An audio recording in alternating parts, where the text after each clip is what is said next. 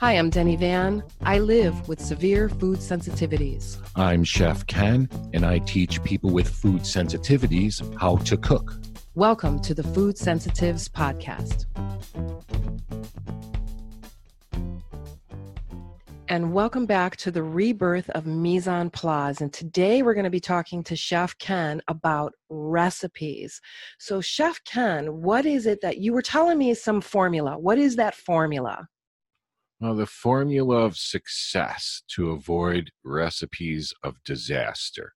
And for food sensitives or people who have allergies to certain foods, recipes are, let's take diabetics. There's a whole culture of recipes and cookbooks just geared for people with diabetes.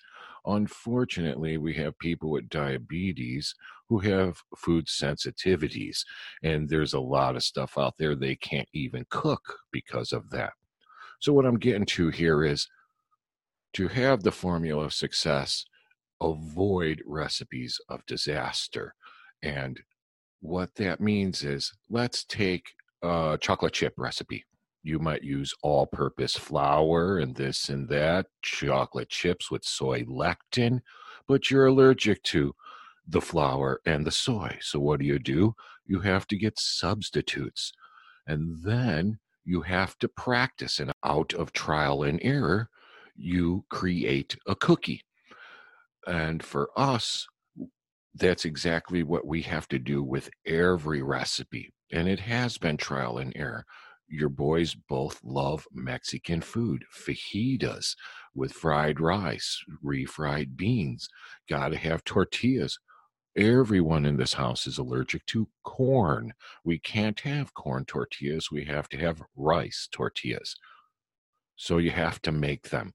It took a little bit of effort, not much, but we have awesome rice tortillas now for our taco night and fajita nights. And if anybody's interested, just, give us a call. I'll give you that rice tortilla recipe. Oh yeah, we're going to be demonstrating that tortilla recipe for sure. Yeah, and I remember when Key was going through this, it took like several times until he figured out, oh, I'm going to substitute this with this, and he discovered that it made the tortilla more pliable, more rollable, and it was trial and error, and it led to success. One thing I like to point out is you said the word discovered. What I like to do with my students is I have the capability and knowledge and the techniques to help it run smoother in your kitchen for you, but I kind of gear it for you to discover it for yourself. Like, for example, you use a little bit of tapioca starch in the tortillas to make them more pliable. I never told your kid that. Let him figure it out for himself. Help him make it. Help him get to the point where he decides himself if this is good or not good enough, and then explore with more recipes. And that's avoiding the recipe of disaster. And what that did avoid was him having his friends come over and him making subpar tortillas. He figured it out. He took the time. Now everybody's like, just like downtown. And for example, like our chocolate chip cookies can't have a lot of the ingredients you get from, even if you go to your local baker who you love their product, there's soy lectin in the chocolate chips alone. Let's not even mention what's in the cookie ingredients in itself. We had to take the time, mess with a recipe or adjust with a recipe, substitute things, came up with an awesome cookie that you can't buy anywhere. And once again, folks, I share. You'd love these cookies, and we could give them to our friends and family, neighbors, not worry about if someone has to have gluten-free, because they are. And when they ask, are those gluten-free, or I can't have them because I have to have gluten-free, we could smell and say, they are. And there you go. You've made a friend for life, and you haven't even had to do anything about it. But that's what I mean by avoiding recipes of disaster, is you take, and you're going to have to, folks, if you have a food sensitivity, you're allergic to things, part of your Mise, part of your mindset is right off the bat, doesn't matter who or where you get your recipes from. You look up on the internet and you say, I want to look up tortillas like we did, or cookies like we cooked, or whatever your favorite stuff is. You get that recipe, you in your mind already know you're going to make substitutions. And it might be a good idea to get 2 or 3 and always get one that's gluten-free. And then you adjust it and play with it. And that's what I mean by making a recipe. And then you write down the ingredients. It's in your recipe book, which is going to be a challenge of ours. And my personal favorite, which will never end, which will always be going. You could always contact me about your recipe book, and we could take it from there. Yeah, when Key really nailed down the chocolate chip recipe for us, I'll never go back to Toll House cookies. I can never go back. They were amazing. And there was a time when I was first discovering my own sensitivities and allergies. I would go and buy cookies that were gluten-free, quote unquote, right? And they tasted horrible. It's like all I wanted was a chocolate chip cookie. And you would end up, trying other things and maybe even getting turned off by what they tasted like. But when you were working with Key and working with oatmeal cookies and chocolate chip cookies, and I tried one of them, oh my gosh, when you're able to eat something so good like that, you don't miss it. That's right. And not only that, like we were talking about the Mise and building confidence in the kitchen, you'll find yourself experimenting, going to one extreme or the end. And let's take oatmeal cookies, for example. You might find yourself using more or less of baking powder to make more or less of a cake cookie. But I really suggest is folks should adjust and play with their recipes, even to the point where if they can do it, go too far on certain ingredients. So you know what is too much or you know what is too little. And that's what helps you avoid having a recipe of disaster. That's what helps you get into your mind and your mindset of doing things without it comes natural, second nature. For us, I think Key is a natural mad scientist, because one time he was like, I'm going to half this recipe because I'm going to try substituting this, or I'm going to add this, because he was in experiment mode. And it was in that experimenting mode that he discovered the best combination for chocolate chip cookies. Right. That's exactly how it happens. And it standardizes things. So let's say you got a recipe written down. You might know it in your head after a while, but the kids or a friend comes over to help you. They follow a recipe. And I use the word standardize or standardization because us as chefs on a professional level, we use recipes so the rest of our kitchen and cooks could follow the standard recipe. We use it for our food cost analysis and to cost everything out in portion control and stuff like that. For you at home, it's not so critical to write down the recipes, though. It helps you memorize them. And no one's got a perfect memory. You don't know if it's a half teaspoon or a whole teaspoon or this and that sometimes. And just to warn you, recipes, and this is what excites me so much about the rebirth of Mise en Place, and definitely the rebirth of the family cookbook, is just to warn you, you've just like my family, you got folks that are allergic to this or this and that, can't have this or that, and you get tired of asking, can you have this? Can you have that? So it's in the recipe book where you say, this cookie is made just for my son or daughter. You know what I mean? Everybody else could love them, of course, but let's say you're going to a family gathering. You bring those cookies. There might be others that are, you'd have something that is very, very much geared towards people with sensitivities. That's for me, this family, I got tired of asking. You did. Can you have this? And I got tired of answering. Right. And that's what made the recipe book so exciting for me, because I'm a classically trained chef, I've worked in some of the finest places this country has to offer. I've run huge ones. But what I'm getting to is recipes off the top of my head. I make recipe books for my cooks to follow. So I'm not geared to follow, oh, let's make cookies, bring out the recipe book. I already got 100 cookie recipes in my head.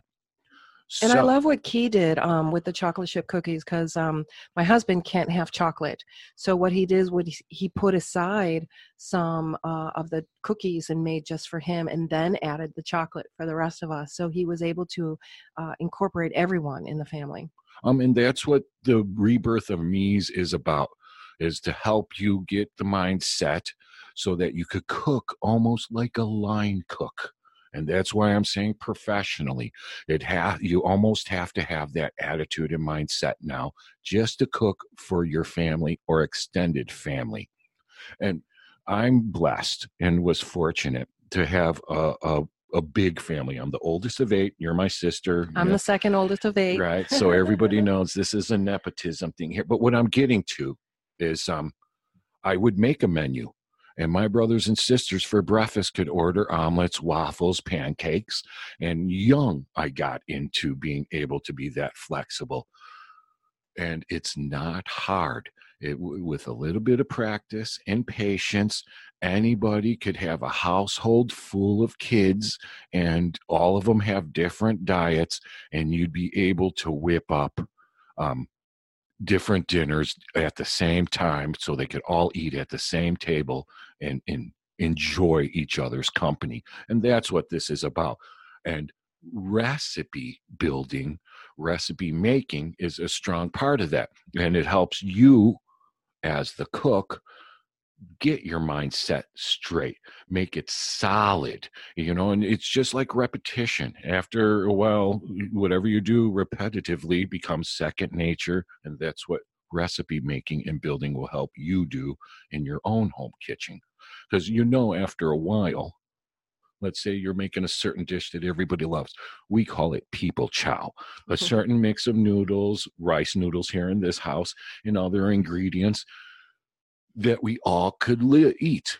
And it's pretty flexible. We do not have a written recipe down for our people chow, but we do know what we like to put into it. And our people chow consists of a carb, your noodle, a protein, what meat you want to put, ground beef, tuna, whatever, and then a vegetable, and whatever sauce you want to make it. You can change the sauce up to make it a little bit more spicy and Mexican, or more Alfredo. So you're able to just make one dish, but have a whole variety of ways to make that one dish. Right, exactly. And when it comes to recipe building or making for our friends at home, I would suggest taking beef, your favorite piece of meat, or whatever like that, and think how many different dishes you could make with that piece of beef, just like sliced beef or cube beef, even ground beef,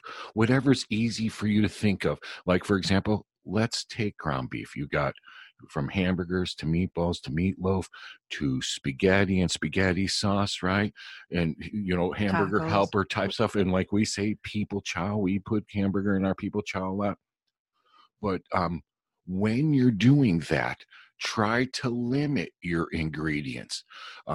So you're not, unless it's a favorite and you use it a lot, not having one thing like, let's say, cloves, for example, just for one dish, taking up spot in your spice cabinet that you don't use very often. And like I said, unless you use it a lot. Us chefs do not like to have a dish or on our menus that require us to buy a certain item just for that dish. We get chicken in, and there's all kinds of chicken dishes, right? You get lamb in, there's a couple different lamb dishes. But anyway, what I'm saying is try to avoid having one item that you have to go out of your way for just one thing. As you get more experienced and get more confident, you could incorporate that stuff. But right now, try to, and as we go forward, we're going to do stuff where you could see it on YouTube. Can I say that? Oh yeah, absolutely. Talk up our YouTube channel. Yes. Okay. As we go forward, you'll see stuff that we will make up on YouTube where you'd see how easy it is.